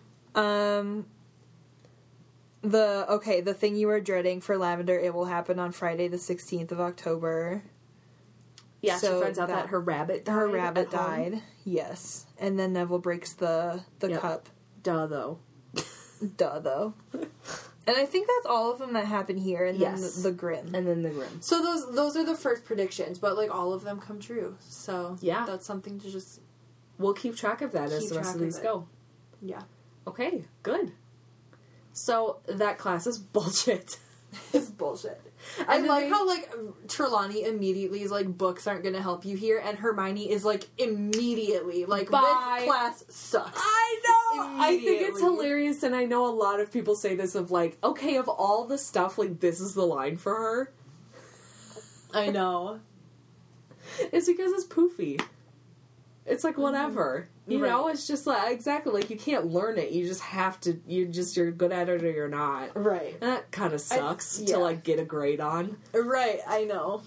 It's so like Fayed in our high school. Yeah. I'm sorry I'm not athletically gifted. So I get it. I totally get it. And then don't they go to Transfiguration right after? Yeah. This is like my favorite part of the chapter. This is my favorite thing too, when like everyone is like super quiet and McGonagall's like, okay, really? I just turned into a cat and none of you clapped. Then she's like, well, not to be full of myself, but this is the first time no one's ever clapped for me. And they're like, we're so sorry, we just got out of divination. And she's like, oh, okay. And then I love it that she just goes, oh, who's gonna be dying? Who's dying this year? And I love that she's so sweet that she's like, if it weren't for the fact that I will never speak ill of a colleague. Like, I know. And just so leave it at that. I'm almost positive that when Harry was like, it's me, she's like, of course it's you. Yes, of course it's you. Why wouldn't it be you? It's Harry. God damn it. No, and then she throws so much shade when she assigns them homework, and she's like, I hope you don't mind, I'm gonna assign you homework anyway, but I promise you, if you do die, you don't have to hand it in. I love her so much. She's my favorite. I love her so much. Shit. So that happens in McGonagall's class, and that's all really funny. She's just like, you look in excellent health to me, Potter. So I'm gonna give you homework anyway. Deal with it. Okay, so then they have lunch, and that's when Harry kind of, like, tells Ron and Hermione about the Grim for the first time, because Ron is, like, super paranoid right away as soon as Trelawney, like, said that stuff. Hermione's like, well, McGonagall says it's bullshit, and Ron's like, I don't know, my uncle saw a Grim. Yep. So, Pottermore asks if at this point in the story does Harry believe the Grim is real. I think so. I think he does. I think he does. Yeah. At this point in the book, I would play Raven Simone's cover of Superstition. Which we used to listen to on Radio Disney as children. Of course. What the fuck? Ugh. Yeah, I think he absolutely does. I think he does, for sure. And that he continues to see it through the rest of the book only strengthens it. It's almost like he's, like, looking for it a little bit. Like, he keeping is a watchful eye out for it. Yeah, he is looking for it. Mm-hmm. It's like when I see something spooky scary, and then at night, I'm like, I'm looking for it. I'm like, who wants to die? Have you heard about that Momo challenge? Can we talk about this for a second? That had, like, when I first saw that, I was literally sitting in my bed with the lights off, scrolling through Facebook, just, like, late night before bed, and a picture of that fucking demented face comes up, and I was like, what is this? That is the freakiest fucking thing I have ever seen in my life. I see it everywhere. I have to tell you. Is this staying in? I don't know. We'll see. Here's the thing. I found out about this a little bit before it came back around again because it's an old meme. Is it really? Yes, bitch. It's an old meme that, like, wasn't ever really a real thing, and it still isn't now. But, like, I found out about it because I was watching something, and it just, like, kind of flashed a picture, and I was like, what the fuck was that? And I had to go back and find it, and was like, what in the shit is going on? Because to me, when it just flashed by in a video, and this video was talking about, like, weird, creepy stuff. Mm-hmm. So I get it. I wasn't watching fucking Peppa Pig. But, but I see this and I'm like, what the shit is this? Because it looked like, to me at first, like a sexy bathroom selfie that somebody had, like, fucked the face up on. Oh, because it's like this statue's got these big little titties. And so it's just like, is this some poor girl's, like, naked bathroom selfie that she took that somebody, like, fucked up her poor face? What is this? It's scary. And it scared the shit out of me because I am not a fan of, like, that kind of warped face thing. It deeply upsets me. And it's so much weird stuff like that. It's too uncanny valley and, like, really icky, and I just don't like it. So, of course, I have to go find out what this is, because this is what I do as a child. I was so terrified of spiders. Then at the school library, I found a book all about spiders just to torture myself. Yeah. I don't know why. I used to do that with tornadoes. I still do it to this day. So I'm looking it up, I'm finding out what it is. I'm like, oh, this is stupid. What a dumb... it's like somebody was trying to make Slender Man, but, like, dumb. Yeah. So I was like, okay, cool, whatever, I get it. I'm still terrified, and so as I'm walking through my hallway to get to the bathroom in the dark at night, I'm, like, kicking and punching, because I gotta, like, pump myself up not to be scared of walking in the dark, because I'm such a fucking baby. Yeah. And so every time I'm scared of something, and I'm an only child, so I talk to myself a lot. So I'm going through the hallway, punching and kicking, and just go, no, Momo, no. Oh, Momo, no. And I just kept doing that, and so then it became my weird little mantra. Anytime something weird or freaky was happening, I just went, oh, no, Momo. No, Momo, no. Oh, no, Momo. And then I'm free. It's like weeks and weeks later, I'm scrolling through Instagram, all of a sudden, boom. there she is. And I go, no, Momo! Momo, no! So then I'm looking, and I see that for no reason, this old meme is back, trying to freak kids out, which, number one, gross. Yeah. No thank you, please. And so it's just, like, annoying. So then I'm like, well, now I can't go on Twitter. So then I'm, like, annoyed and looking, and I'm just, like, trying to look at dumb jokes, and then, oh, Momo, no! No, Momo! No, Momo, no! That happened to me, too. I was scrolling through, like, the BuzzFeed app on my phone, and, of course, like, an article about Momo, like, comes up. I'm like, I can't go on BuzzFeed, I can't go on Instagram, I can't go on anything, because Momo's gonna come up and it's gonna freak me out. I don't want to look at her anymore. And then all of a sudden, so it's like that comes back, and I told my mom about that so I was like, here's what I'm doing now at night, because I saw a gross picture that I'm now punching and kicking my way to the bathroom every night. So then it's like that comes back, and so I send a text to my mom, I'm like, so you'll never guess, but my best friend Momo's back in town. And she's like, oh, Momo, no. Oh, Momo, no. This is why we need a Patronus. I know. To beat Momo. To connect it back. To protect me from all scary things.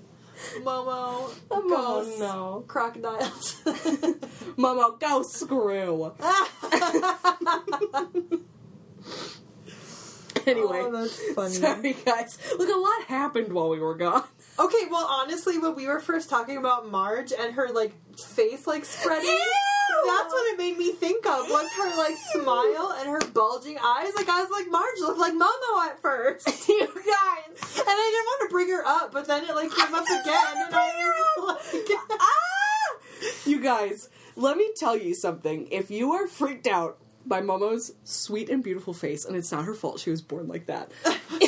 If you are afraid of my best friend Momo, there is a video. Please go watch it, because it's the funniest thing I've ever seen. I was looking on YouTube to see if I could get an explanation originally when I was like, who is this poor girl who took a titty selfie in the bathroom mirror?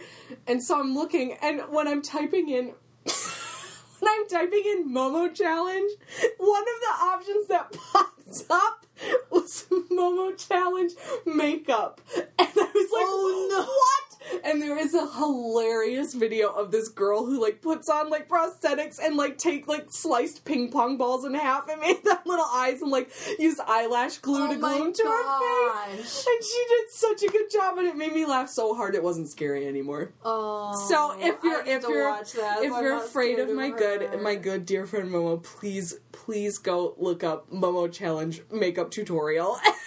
And see this girl put a fucking duck bill on her upper lip to try and make it look like she's got that gross smile. It's so funny. Okay. Whew. I can't talk about her anymore. What a random tangent. Weird random tangent. How did we even get on that? We were talking about the Grimm. She is the Grimm. She is the Grimm. She is the Grimm. She's the 2019 Grimm. No, it's that Harry's starting to look for it, and I look for Momo. Oh, so. Yeah, that's what it was. I do look for her now. I look for her. I have always slept in my bed with my back to the door, and ever since I saw Momo, because I'm a side sleeper, now I sleep on my other side, facing the door. Don't you come in here, bitch! If the door opens, I am ready! You will not sneak up on me! I will not be told to turn the stove on at night. Momo! No, Momo! Have we been talking about this for 20 minutes? Because it feels like it. I'm so sorry. Like it is. Okay, so let's get to... cut this out. No, let's get to Hagrid's lesson. Okay. So it's Hagrid's lesson. They're walking... What? Just keep going. It's too much for me still. I didn't think we were going to be talking about her today. Oh, God, He's not on the podcast. Oh, Jesus. I'm sorry, everybody. Let's talk about Draco Malfoy getting the shit beaten out of him by Buckbeak. It's too much. I'm gonna die. Oh, my God. Ooh. Okay, Poor so, Hagrid. like, honestly, I feel like this lesson is actually a really awesome first Great lesson. Like, if Malfoy hadn't fucked it up, like, they would have been leaving that class the way they left Lupin's class and being like, this is amazing, he's so good. Absolutely. But whose fault is it? It's Draco's. His? And, like, honest to God, like, behavior. Hagrid literally tells them, don't insult hippogriffs. Like, he told them everything they needed to know to stay safe. It's not his fault that this happened at all. Absolutely not. So this It's part, a great lesson. It's really funny to me in the movie. This is, like, one of the scenes in the movie that I do. Well, not that part, but, like, Malfoy getting attacked. Yes. I love that part of the movie, but, like... He slams his way forward and is just like, it's my turn. So stupid. It's all, like, fun and lighthearted in the movie, kind of, but, like, in the book, it's, like, it makes me mad. I, like, get the same bubbling anger that I get with, like, Umbridge scenes in the 5th book in this part, because I get so furious, and I'm like, don't hurt Hagrid. This kid can do some pretty vile shit. He can. We saw that in the last book, and we talked about that, but, like, in this one, he's seriously fucking up. Or, like, he's fucking up people's lives. Like, he's, like... Yeah, purposefully, just because he's an ass. Harry literally calls him out on it in their potions class, too. He's like, you're doing this to get Hagrid fired, and he's like, yeah, I am. Ugh. I hate that. What an awful person. I know. Ugh. It's the worst. Ew. It's like he was determined to ruin it. Like, when Hagrid is, like, explaining this stuff to them, like, she makes a point to say that, like, Malfoy, Crabbe, and Goyle weren't listening. They were, like, talking. And, like, it's, like, it says Harry had a feeling they were plotting how to disrupt the lesson, and that's totally what they were doing. Yes. 100%. Yeah. Awful kid. Awful, disgusting kid. This is the first book that you don't really like Draco Malfoy. Oh, real Momo. I still love him so much, but, like, God, he's such an asshole. In books 3 through 5, he's the worst. Bad. So, But, like, Harry and Buckbeak's friendship is cute. Like, their first interaction. Yeah. Just, nice, calm, brief. Brief, one fly around the paddock, and then they're done.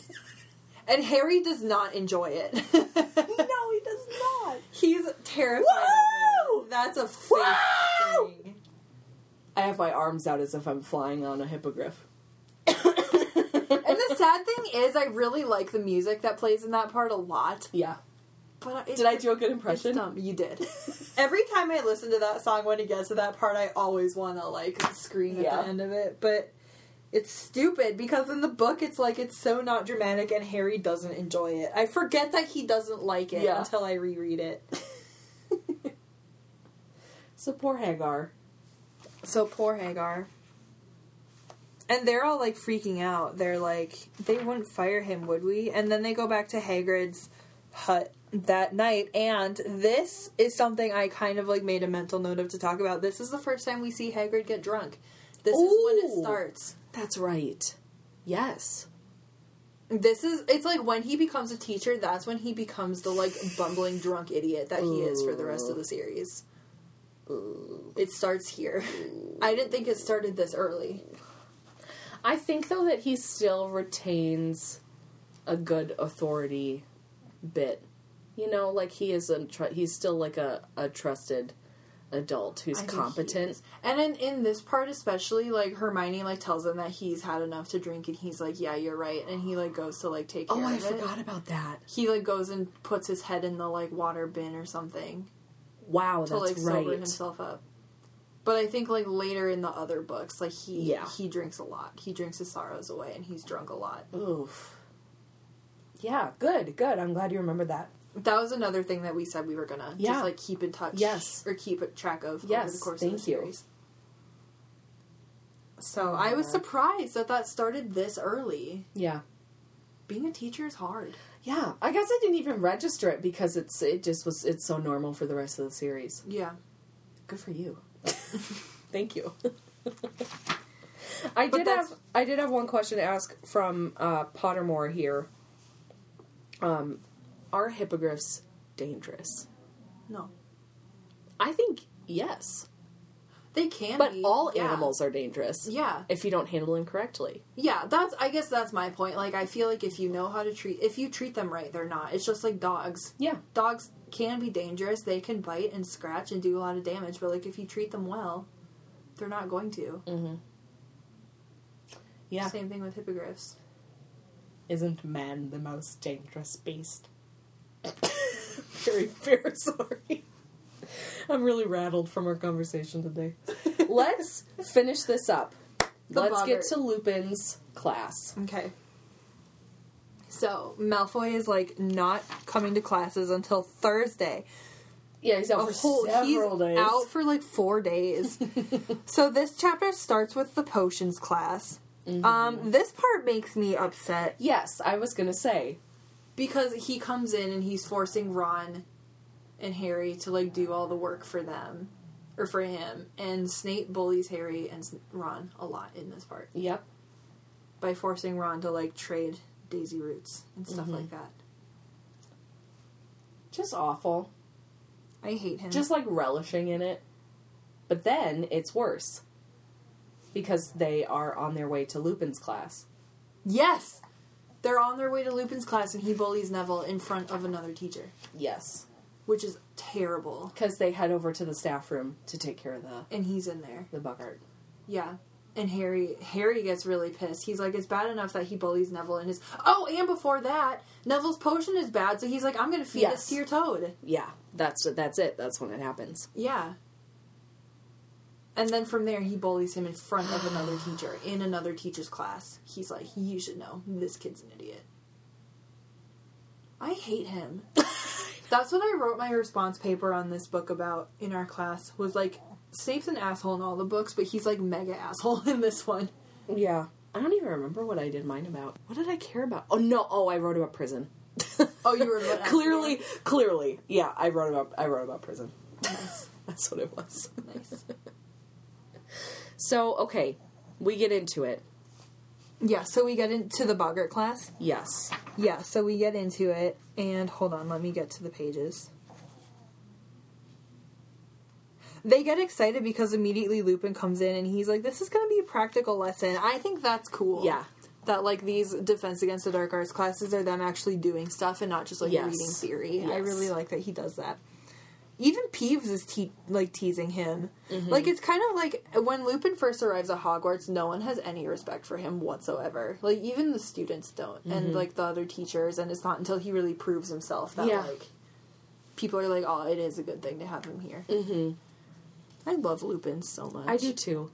I just read the, like, Pottermore thing that she wrote about him the other day, and I sobbed while I was reading it. Like, no. The thing. I had never read it before, and, like, the history about, like, his parents and everything, and then just reading, like, how he responded to, like, James's death, like, when that all happened, I was like, oh my god. I've never thought about how traumatic that would be for him, because... like, 2 of his best friends died, and his third friend is, like, a convicted murderer. And I'm like, he just lost everything. Yeah. In this one day. Yep. That would suck. Yeah.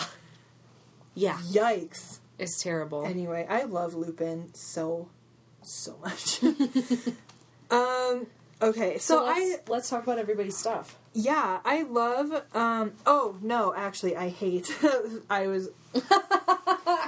we've talked about this before, too, but I get so angry whenever it says that Neville's biggest fear out of everything he could be scared of is fucking Snape. Go off, Katie. I hate it. I get so angry. How many other things does Neville have to be scared of? I know. Right now? The Bellatrix, his parents, his grandma, Voldemort, Sirius. But no. He's scared of his teacher. Yeah. He's scared of his fucking teacher. I can't stand it. I get so mad. I get so violently angry because I love Neville with all my heart and I want to protect him forever. Yeah. Forever. Snape is a vile character. He deserved to be shoved into that green dress and vulture hat. I don't know why I thought you were going to say shot. That's not how it died. Oh man, he deserved to be shot too. He deserved to be bitten to death. He did. He deserved to have a gruesome death. Hell yeah, he did. Sorry, God. Getting ahead of ourselves. We'll get to that way later, but like, oh boy, oh. Oh, man. Okay, so, yes. So, Neville's he's so kind to Neville. That's what I was going to say I love when I started to say that. I love how kind Lupin is to Neville. Like, when Snape is like, he sucks, and Lupin's like, oh, I'm going to have him help me out, and I think he'll be alright. Like, I really like that. Mm-hmm. And it's nice because it's like, he wants Neville to have success, but still, like, tells him, like, how to do it. Like, he makes He walks him through. He doesn't just say, do it, and walk away to let him fail. Yeah, he, like, tells him how to be successful at it. Lupin's and then he awesome is. Teacher. Yeah, and then he's able to do it. Neville's not a bad student. He's just nervous, and he has a lot of anxiety. Yeah. And a lot of the Hogwarts teachers are really intimidating. Like, I feel like even having McGonagall as a teacher, I'd be like, oh, God, she's scary. I'd be very intimidated by her. That's but also why, be in love with her. That's probably why herbology is such a good subject for him, because, like, Professor Sprout is so, like, calm and cool and collected a lot, you know? Like, he does well, and it's hands-on and it's walked through. Yeah. Like, that's when he does well. Good. So, Neville's Boggart is, of course, Snape, and he is turned into Snape, but in drag. Snape in drag. Snape wearing his grandmother's clothes, which is the most hilarious thing in the entire world. I love it. To me. Two things that scare him into one very funny thing. Yeah, I love it. The ultimate thing. And I love how, like, when they get to the end after everyone else has gone through, like, Lupin's like, alright, Neville, finish him off, and he, like, strides forward so confident, and it's, like, ridiculous, and just, like, clears it. I'm like, yay, Neville! So good. Okay, so who all gets a turn? Let's see. Some of these we don't even see whose they are. Okay. It just says, like, what the Boggarts are. But we know that Ron's is the spider. Yes. Obviously. Parvati's is the bloodstained mummy. Yes. The bandaged mummy. Seamus is the banshee. Mm-hmm. And then here it just says there's a rat, and then a rattlesnake, and then a bloody eyeball. Ugh. Whose biggest fear is a bloody eyeball? Losing their eye, maybe. God. And then Dean's is the severed hand. Yep. And then Ron, the spider. And then it goes to Harry. And Lupin interrupts it. I'm reenacting the bad movie. Oh, God. So, yeah, that's everyone's Boggarts. We see Lupin's. We see Lupin's. His is the orb. The white orb. I wonder the why mystery. he's scared of crystal balls. Someone says that, like, when they leave the class. So funny. And Harry's feeling like, why? Yeah, he's like, why wouldn't you That's let my me turn. face it? Yeah. Honestly, if I was Harry, I'd be a little relieved because when they were thinking about, like, how to make their thing less scary, Harry's like, I don't know how to make a Dementor less scary. Yeah, exactly. That's a panic. Yeah. What is your Boggart? Crocodiles.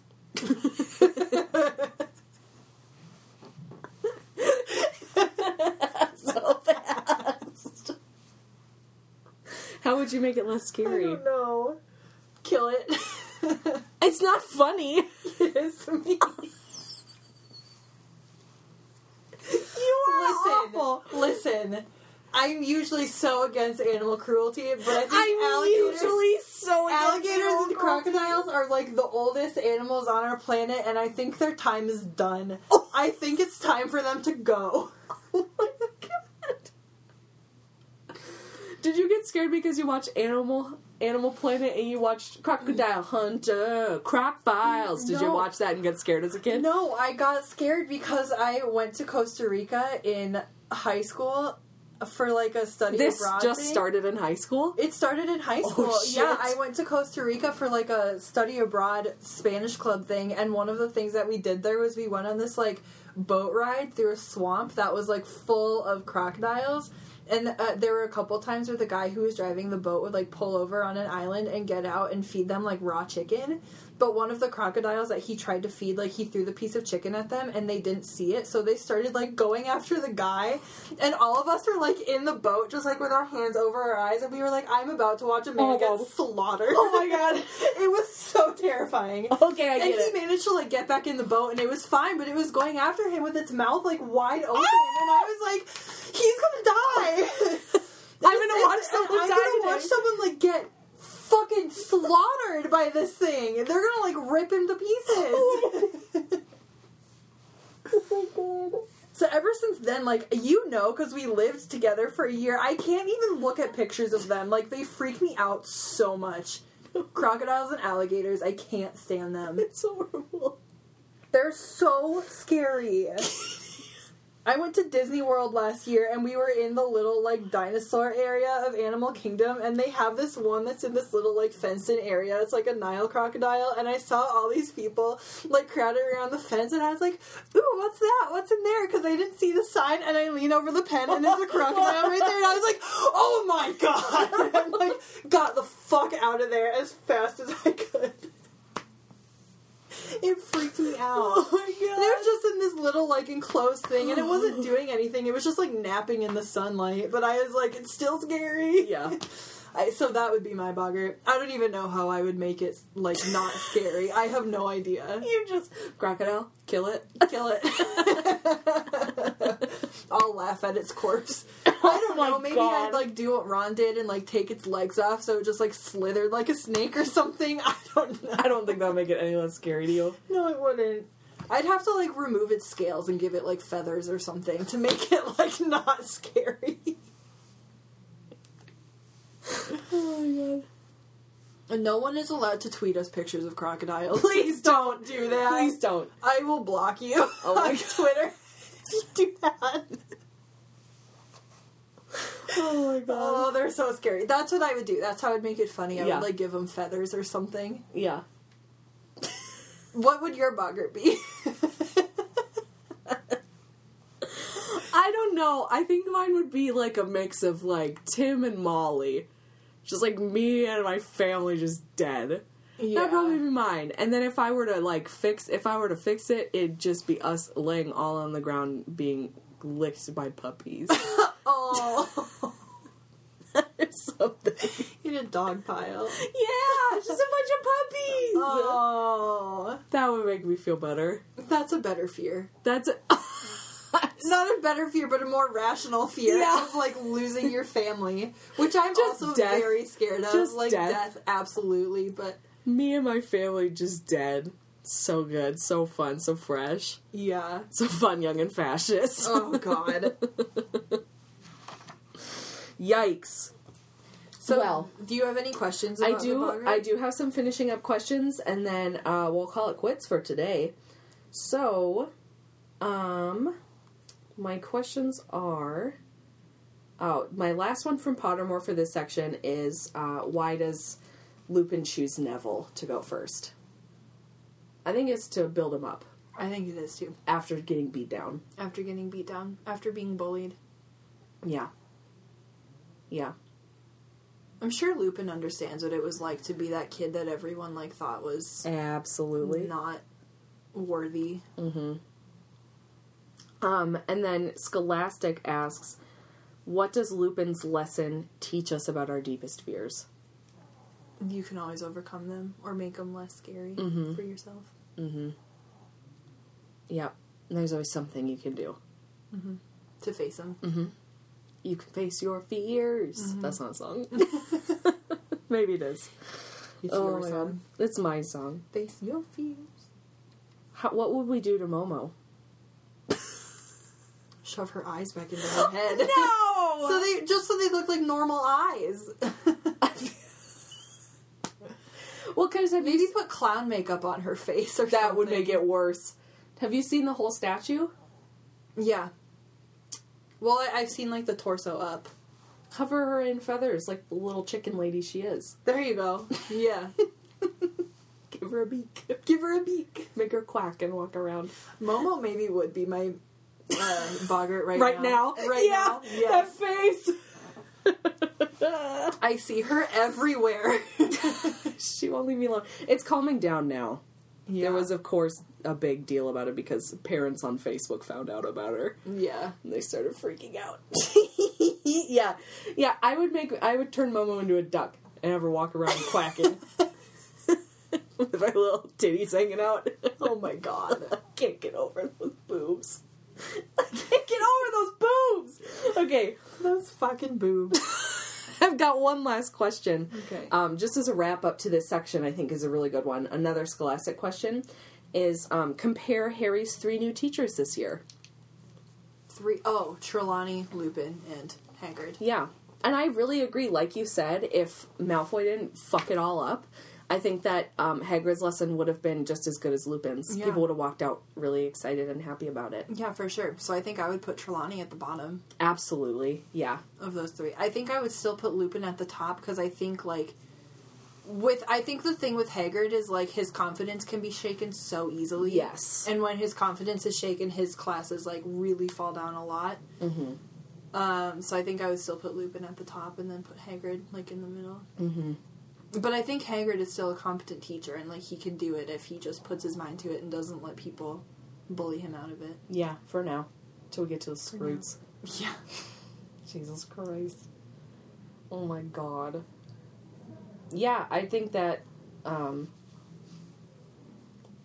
Trelawney's definitely the worst of the 3. Mm-hmm. But I don't think that what she has to say is, like, without value to them. I mean, plot-wise, of course. Of course it's valuable, yes. But I think just as, like, Ron ridicules Hermione for taking Muggle studies, and I am 100% with her. I would love. Yeah, same. This is why I'd be like, if I went and did, like, a study abroad in college or something in another country, I would love to take, like, American history. Yes. In another country. That would be just to, like, really see cool. how different it is when Texas isn't controlling what I'm learning about. Yeah. Seriously. Sometimes I think it would even be interesting to learn about American history from, like, a school in the South, because I've heard that, like, the way that they teach about, like, the Civil War and stuff is so different than we learn up here in the North. Wow. Yeah, it's just, I think it's really interesting. So I think all subjects have their value and their use. Mm-hmm. Even classes that I didn't like taking in college, they were still valuable. They got me my degree at least, so... But, like, you still learn things from it, even if it's learning that you don't appreciate this, right? And that you don't want to do it anymore. You're not going to pursue it. Yeah, I agree. So yeah, I think Care of Magical Creatures would be a fun class. I would like it, but I would be scared. Yeah, me too. Because I'm scared of horses and birds. It would have been cute if Newt had taught it. Can you imagine him, little Professor Newt? Aww. Precious moments. I hope that Newt and Hagrid met at some point. Yeah, I think that he gave him Aragog. Oh, that's true. I came in the pocket of a traveler.